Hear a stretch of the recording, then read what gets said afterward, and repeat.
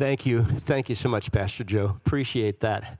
You know, it was a lot of fun. Well, first of all, good morning, Second Baptist Church.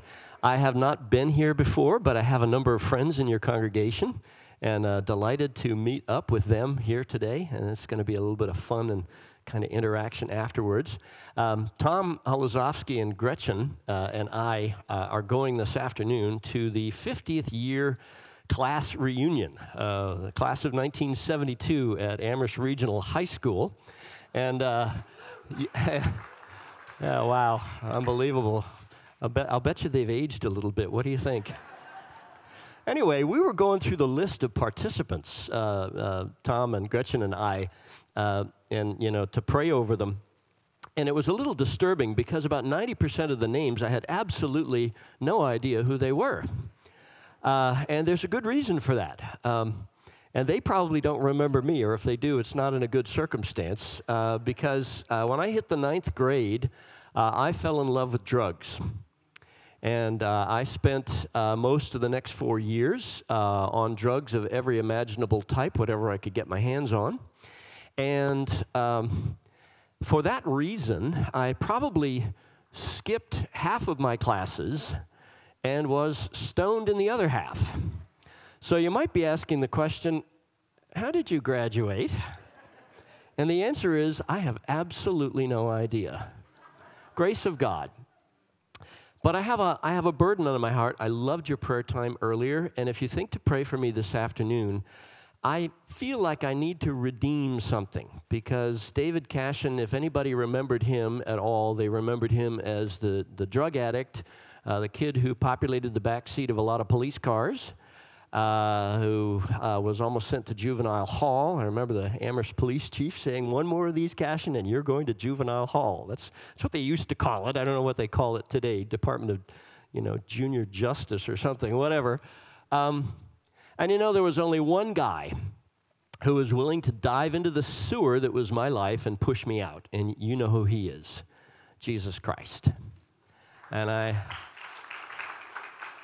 I'm hopeful that today I'll be able to say something about Jesus. So if you think to pray for Tom and Gretchen and me today, pray that God would give us at least one person in this graduating class that we can share the good news with and talk about the redeeming power of Jesus Christ. Because, if I hadn't met Jesus, I wouldn't be here.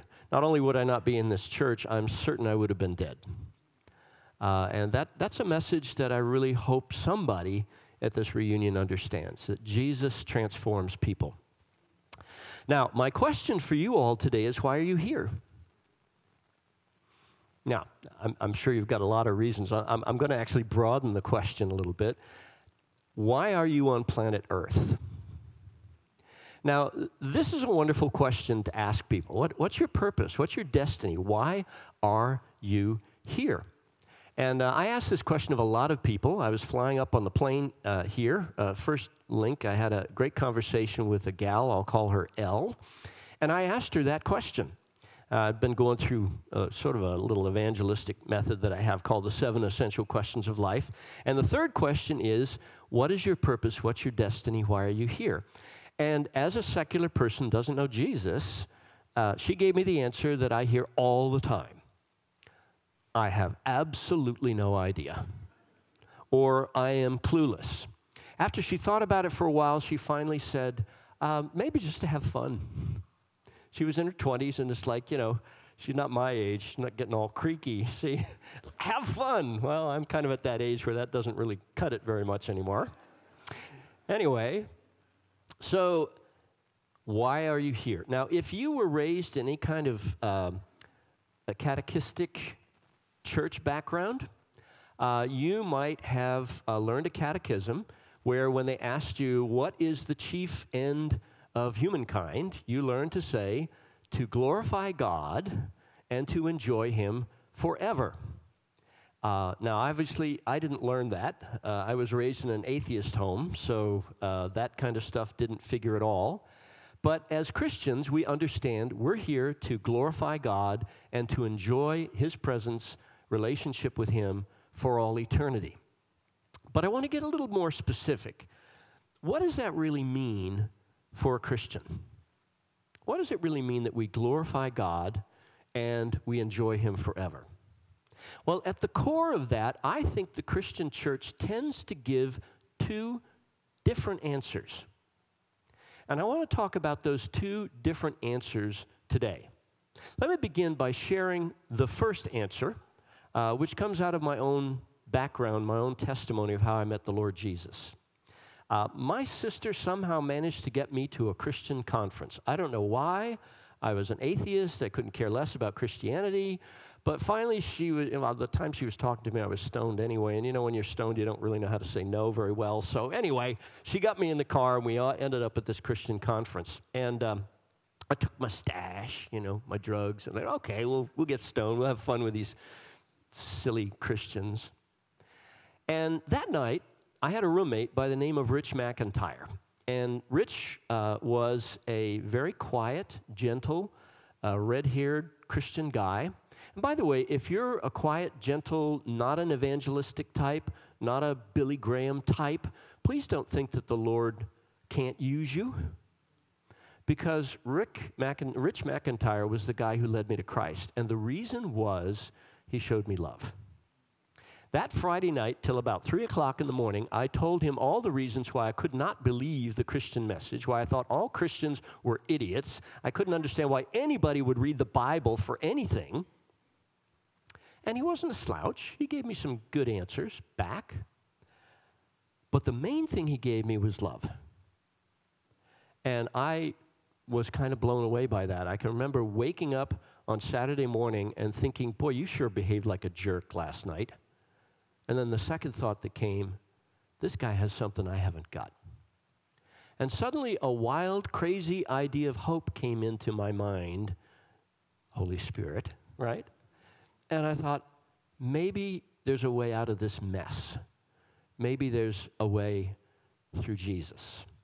Now, I wasn't really convicted of sin. Boy, did I have plenty of sin in my life. But the main thing was I had a desperate need. And Jesus was willing to meet me at that point. Now, the organization that put together this conference was Campus Crusade for Christ. How many of you, it's now called Cru. Anybody heard of that? Okay. Great organization. I love Cru. And they brought me to Jesus, and they did the initial discipling of teaching me what does it mean to follow Jesus. And as you can imagine, as an evangelistically oriented organization, their focus was the Great Commission. Right? In other words, why am I here on planet Earth? That I might make disciples of all nations, of every tribe, tongue, people, and nation, to let them know the good message of Jesus. And very early on, the Lord laid a particular part of the world on my heart for that purpose, and that was the Muslim world. That I was called to share the good news of Jesus with Muslims. Okay, now you really know I'm crazy, right? Not crazy anymore, because God's doing some amazing stuff in the Muslim world. We're going to talk about that a little later. Well, I needed a place to go to kind of sort my life out. I was a pretty messed up kid, too. I mean, I would not have chosen me for the team, Only Jesus would choose a guy like me for his team, okay? I needed to get away from all the trouble. I went off to a place called Gordon College, north of Boston, and there I had an impact. I mean, I loved Gordon. Gordon was a wonderful place. There were no drugs. There was no alcohol. I could get cleaned up. I could start studying the Bible. I could get to know Jesus. But there's one thing about Gordon that I didn't really like, and that was their emphasis on why are we here. Their focus was something they called the cultural mandate. Have you ever heard that? You ever heard the statement of the cultural mandate? Well, if you go to churches, I don't care what the denomination is or what their particular focus is, they will tend to focus on either the Great Commission or the cultural mandate. Now, you are obviously all a Great Commission group, right? And it's like, that's what we're about. We're making disciples of all nations. And I do agree with you, that's the priority. But my problem was I assumed that the cultural mandate was just complete nonsense. It was not what I'm about. I'm going to take the gospel to the ends of the earth. And I didn't realize that God still does have a purpose with the cultural mandate, which is the vehicle to the Great Commission. So that's what we're going to talk about today, and we're going to begin. I'm going to give you my sermon title now, and I apologize because this is not churchy language, but I promise I have a story to tell behind this particular expression. And it's kind of a question, and the question goes like this: are you a hell yeah Christian? Now, that's not very appropriate language for a church. It's even less appropriate at a funeral. So let me tell you a story about a funeral that led to salvation. I was going down to Florida about a month ago. I had my second heart attack. I needed some time to recuperate. And I had a good buddy who just moved to Florida. He said, come on down, we'll give you a couple of days of rest. And so I got down there. And one of the first questions I asked him, since I had been his elder and also his pastor, I said, have you found a good church? And he said, yeah, I found a great church. We're going to the Cowboy Church. The Cowboy Church. What is that? Well, he said, it's, you know, everybody wears Stetson hats. They've all got cowboy boots. And it's great. People are coming to Christ like crazy. They had 15 baptisms last week, and they have about that many every month. I'm thinking, wow, now that's interesting. Well, you know, when you really want to figure out what a church is like, the best thing you can do is invite the pastor out to dinner. So that's what we did. Friday night, I had the pastor out for dinner, and he came with his Stetson hat and his cowboy boots and all the rest of this.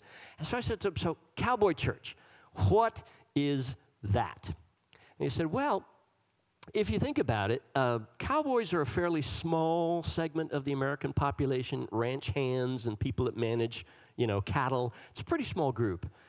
But they are kind of the core of a much larger grouping of people that includes, for instance, NASCAR enthusiasts, that includes people that like to go to rodeos. For youth, includes kids that like 4-H, country western fans and music. See, it's quite a broad segment of the American population. And he said, the problem is that most churches don't really know how to speak the language of those kind of people. Now, the interesting thing about this pastor is he was actually a ranch hand, and for 15 years, the manager of a ranch. So he was, I mean, when he put the Stetson on, it was the real thing. Now, I couldn't really do that because, you know, I'm just not a cowboy. I'm sorry, that's not who I am. But that's who he is. And I said, well, how does this work in evangelism? He said, I got a story for you. Sometime back, there was a funeral from a family of country western singers, the Bellamy Brothers. You may have heard of that group if you're into country western music. So he was going to officiate a funeral. Well, he gets to the funeral, and of course, he's done his homework as a good pastor. He's gone to talk to the family and, you know, find out what are the things I can say by way of eulogy about this person. So he gets to the funeral, and the first thing that happens, which for us might be a little disconcerting, is that the pallbearers march in with a casket, and they're all dressed in camouflage. Now that tells you that these are people that are into hunting and fishing and, you know, cowboy stuff, and they march down to the front with the casket, and the pastor, you know, begins his eulogy. He's about halfway in to, you know, talking about the gentleman and who he was and what he did, and just about halfway in, and all of a sudden, one of the pallbearers lets loose and says, "Hell yeah!" Now, if I'd been that pastor, I'd be like, okay, let's just sort of ignore that expression, go on with whatever I'm saying. But this guy was totally unflappable. He said, friends, just understand, our brother has just said the amen. Which is true. That expression in their culture means amen. I agree with you. I agree with your eulogy. When the funeral was over, that young man marched right down to the front, looked the pastor square in the eye and says, where do you preach? And the guy told him the address where he was. I will be there on Sunday. And he came to church that Sunday and he met the Lord. Now, what's going on there? What is happening is the pastor understands his people. He understands their culture. He understands their language. He understands their lingo. And he can speak into their world. Now, all of that is what I would call cultural mandate. In other words, he understands their culture, but not just for the sake of understanding the culture. He's using that mandate, that cultural mandate, as a vehicle to express the gospel. So I made a mistake at Gordon. Yes, Great Commission takes priority, but I also need the cultural mandate as the vehicle to accomplish that Great Commission. Now, let's move on and take a look at a couple of passages from Scripture that relate to this. I want to begin with a passage about the cultural mandate, because many of you apparently haven't heard that. So let me tell you what Gordon College told me.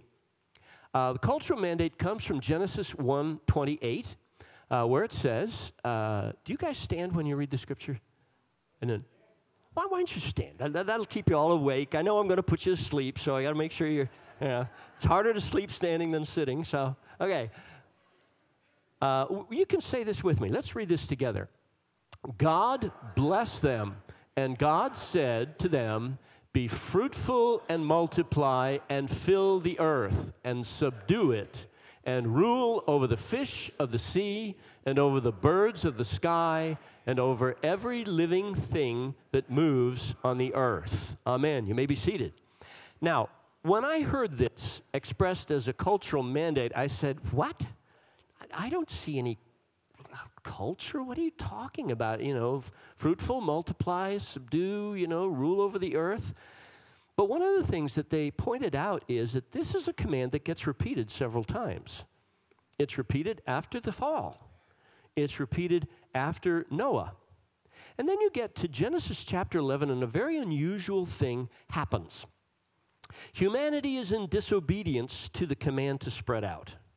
They're all sticking together at this place called Babel with this big tower.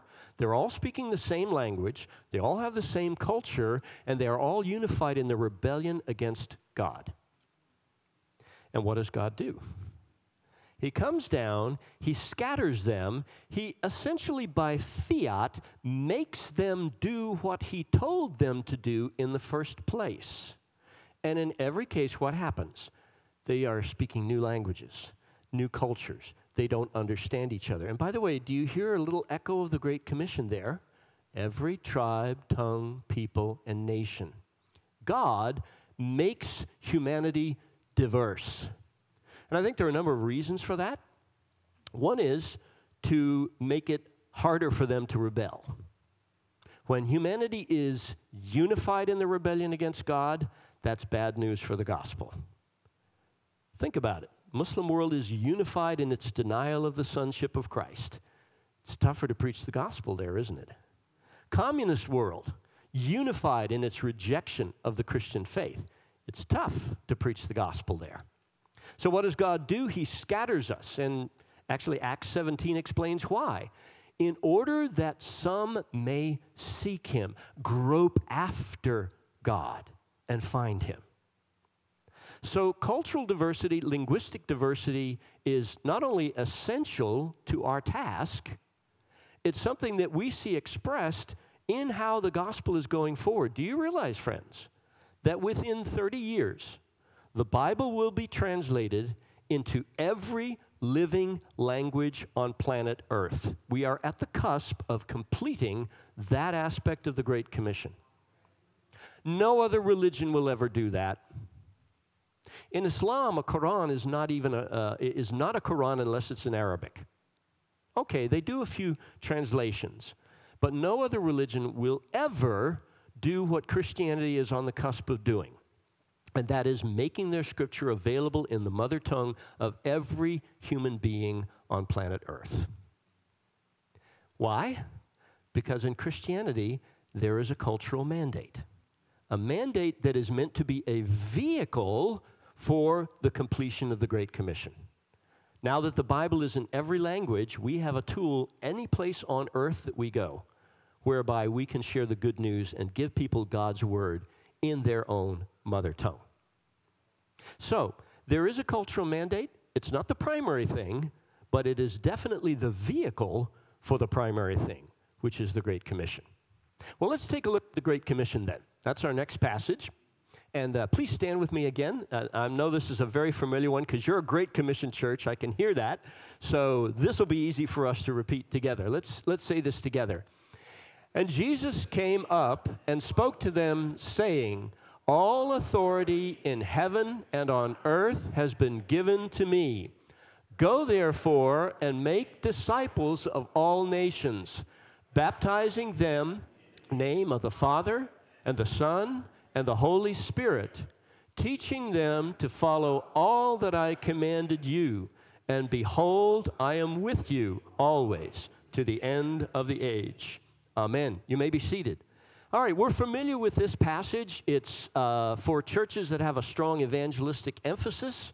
This is the byword. And you notice I put in highlighting here the key verb in the passage.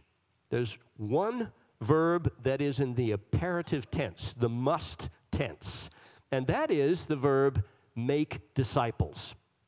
Everything else in that passage is dependent upon that imperative verb. Yes, we baptize. Yes, we go. Yes, we teach them all that Jesus taught us, but all of that is to fill the primary command to make disciples. But you know, when you make a disciple, you have really got to get inside that person's head, don't you? You need to understand that person. You need to understand his or her lingo. You need to understand the background that they came out of. You need to understand how is the gospel intending to transform this person and impact not only this person, but his or her entire society with the good news of Jesus Christ. For me, working with Muslims, this was the big question. How do I disciple a Muslim to enable him or her to follow Jesus Christ in an incredibly hostile environment? Islamic law teaches that any Muslim who leaves Islam must be put to death. Every system of Islamic law teaches that. So when a Muslim comes to faith in Jesus in any majority Muslim country, they face potential death for doing that.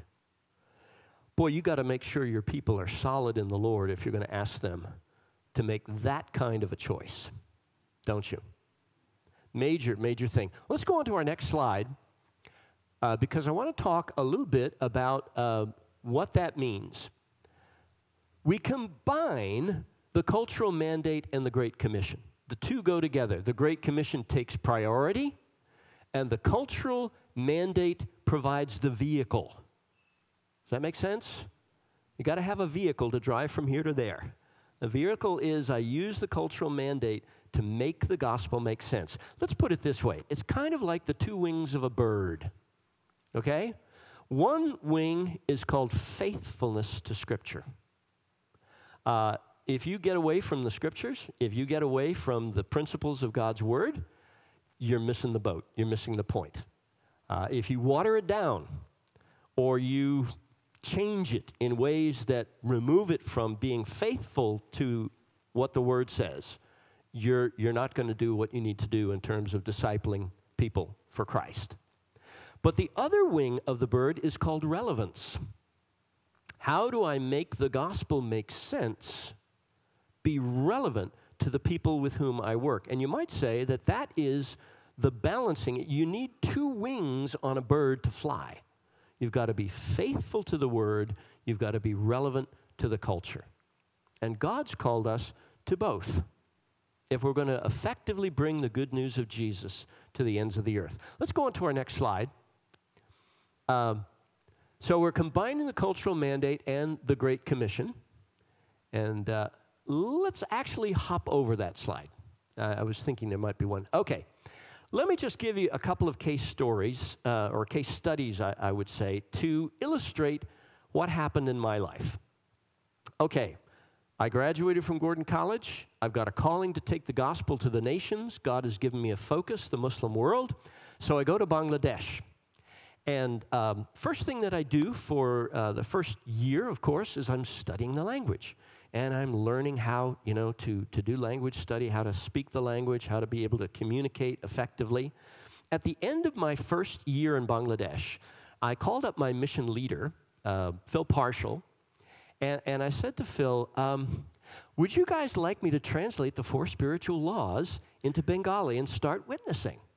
Because, that's how I was led to Christ, 4 spiritual laws, Campus Crusade for Christ, if for those of you who may be familiar with that particular method of evangelism.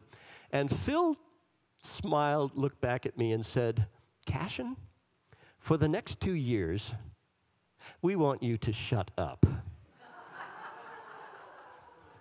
Because he said, the 4 spiritual laws makes absolutely no sense to people in this culture. You have to listen to our evangelists and find out how they do things. So I was actually apprenticed to Hebel Fudzel, who was a Muslim background believer, been a follower of Jesus for 20 years, and he opened me up to a world that was completely unlike anything that I could have ever imagined. He got me to a place where I could have a conversation with a Muslim and know that when I invited him to study the Bible with me, he would say yes. Every single time. Now, that didn't mean they came to faith. There was a huge cost. But Hebel got me, and I'm not going to go into all the ways that was done. It's a long it's a lot of learning. You got to learn the culture. You got to learn the needs of Muslims. I'll put it this way. What's the big problem in Islam? Simply this. You cannot know God. You cannot experience God. You cannot have a personal relationship with God. The only thing you can know about God is His law. And here's the problem. You can't keep the law. And every Muslim is looking for grace. Where is God's grace? And I've got a story about that we're going to finish the sermon with today. Oh my goodness, have I gone that long? I'm having too much fun. Okay, well, an example of that is the 3-point sermon guy becomes a storyteller, okay? I went doing 3-point sermons, and nobody followed me at all. The wonderful farmers with their cows and stuff, and I'm doing my American-style sermon, and it's like, they're not getting it. Got to do storytelling instead. Another thing was, a guy who preaches learns to sing. Now, how much? You want me to take about 5 minutes and finish? Have I got enough time for that? Okay. Would you drone with me? Drone? It's like humming. You just go, and then if you need to take a breath, you just take a breath and moan some more. Ay Muhammad kame wallahi Allah marbuke ay. Stop. Now, what have I been singing?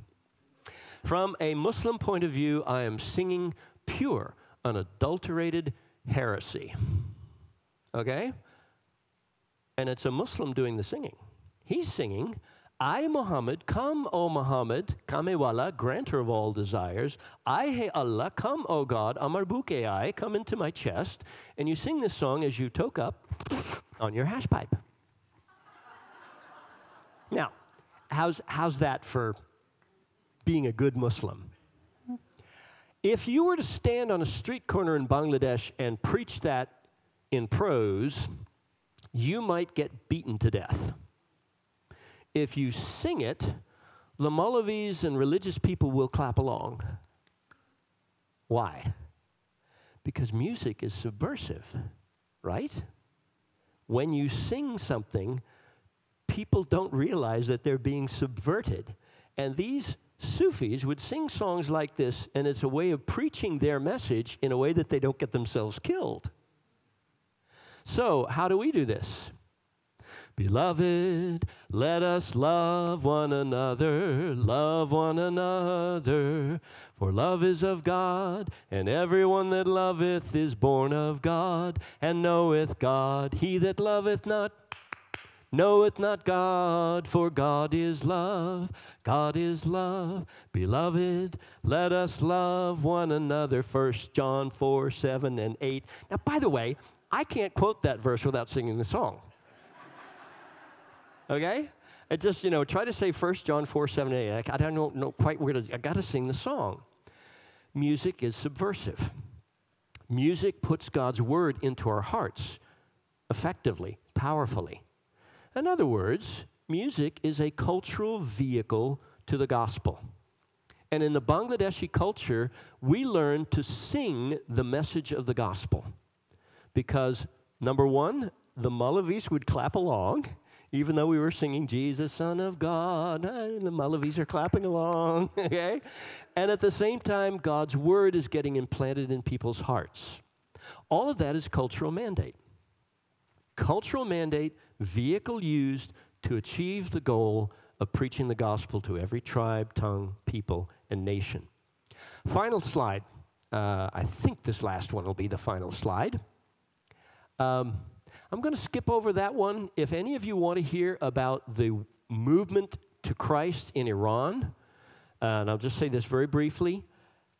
Study came out from the University of Utrecht in Holland, secular study, that indicated that over 1 million Iranian Muslims have become Christians. In spite of the fact that that's got a death penalty on it. And the people that are leading this movement are primarily women. So I wrote an article on that. Talk to your pastor. I'd be happy to send you a copy of that article. I did interviews with 7 Iranian leaders, mostly women, about this movement. And I say that because sometimes we think that cultural mandate means slavishly imitating the culture. It does not. In fact, my own mission made this mistake. We figured reach the men and the men will reach the women. Doesn't work that way. Really doesn't. And we were in danger of creating, because we were slavishly imitating Islamic culture where men are the center of everything and women are just off to the side. They're chattels. They're not important. And we were neglecting the women's ministry because we were imitating Islamic culture, which actually was not gospel. Okay? So we were in danger of having a one-generational movement where the men come to Christ, they get old, they die, the women stay Muslim, they lead the kids to Islam, and the Christian message and movement dies out. So this is a beautiful story, the story of women's leadership in the church, in evangelism, in church planting in Iran is a beautiful example of the gospel also transforming culture. We don't just slavishly imitate the culture, we let the gospel transform the culture, which means sometimes we may do things that that culture says, oh, that's inappropriate. Women evangelists, women leading men to Christ. Oh, I got all kinds of stories about that, but I don't have time. Anyway, final thought. Sometimes learning to balance the cultural mandate and the Great Commission mandate will take you into areas where you have to get transformed. And I'll just share this as a final story. I'm sitting in a little town called Kaliakor. I'm renting a little place where I bring Muslims together for Bible study, and I'm trying to plant a church. And all of a sudden, a guy walks in that I don't recognize. And I'm always a little on the suspicious side, you know, secret police, you know, coming to see what I'm up to. And the guy sits down right in front of me, looks me square in the eye, and he says, what does Matthew 1:21 say? Well, I don't get that question ever from Muslims. So it's like, why do you want to know? And he said, well, Jesus told me to ask you. Jesus told you to ask? How did Jesus do that? Well, the previous night, he'd been in prayer all night to find the way of salvation. And he'd fallen asleep. And in his sleep, he'd had a dream where first his predeceased father and then his predeceased grandfather came to him. And in each case, he'd asked them, what is the way of salvation? How can I know if God will accept my deeds? Have I been following the law enough? And in each case, these predeceased people said to him, we don't know, but talk to the one who comes after me. And then a third guy appears in his dream, and I don't know how Muslims recognize this guy when they see him, but they always do. It was Hazrat Isa Masih. It was Jesus Christ. So he got on his knees and he touched Jesus' feet as a sign of respect. And then he said, Jesus, Jesus, Isa, tell me the way of salvation. How can I know if God will accept my deeds? Have I been good enough? Have I done enough? Have I worked hard enough? Have I kept the prayers? Have I done all the stuff? And Jesus said, I will show you the way of salvation. But you must go to the missionary in Kaliakor and ask him what Matthew 1:21 says. Now, mind you, this guy's never seen a Bible. He doesn't even know what Matthew 1:21 means. So, you know, I didn't have it memorized then. I do now, just in case it happens again. we open the Bible, and the passage is the angel speaking to Joseph, saying, "You shall call his name Jesus, for he shall save his people from their sins." And I said, my friend, you can't get to God by the works of the law. By the works of the law shall no flesh be justified. Only Jesus can save you. And he received the Lord. That was the only Muslim I ever saw come to faith the same day in a conversation. God had prepared him. But it was a shocker for me, too. Why? Because I grew up in Massachusetts, okay? Supernatural things do not happen in Massachusetts. And the reality is that I had spent so much time in this culture that I had forgotten about the fact that in the Bible, do you ever see people being spoken to through visions and dreams? Well, frankly, it's all over the place, but I had a secular mentality that said that God doesn't work in that. Well, not that God doesn't work in that way, but I would never expect it. Well, God does. So think about this, friends. The cultural mandate is the vehicle to the mandate of the Great Commission. And when you're doing both, faithful to the Scriptures, relevant to the culture, you will see transformation in other people's lives, but you're also going to see transformation in your own life. It's going to change how you look at God as you reach out to others. So I hope you continue to be a Great Commission church, but I hope you also use the cultural mandate as your vehicle. Let's pray. Father God, I just want to thank you for these precious friends who put up with a kind of a long sermon today. And I hope I haven't made a problem there. But Lord, I just pray that you'd lead these friends in evangelism right here to learn the cultures around them. And we've got lots of refugees. We've got immigrants. We've got Hindus. We've got Buddhists. We've got Muslims. We've got atheists, lots and lots of atheists. Lord, help us to know. Bring us to the golf club. Bring us to the Y. Bring us to the coin club. Bring us to the place where we can be together with people that don't know you, and help us to learn how to make that message make sense, being faithful to your word, but also using the opportunities that you give us to make the gospel make sense to the people that we work with. And Lord, for Tom and Gretchen and myself today, as we meet a lot of secular people, God, give us grace to find some ways to relevantly share the message of Jesus. We pray this in Christ's name. Amen.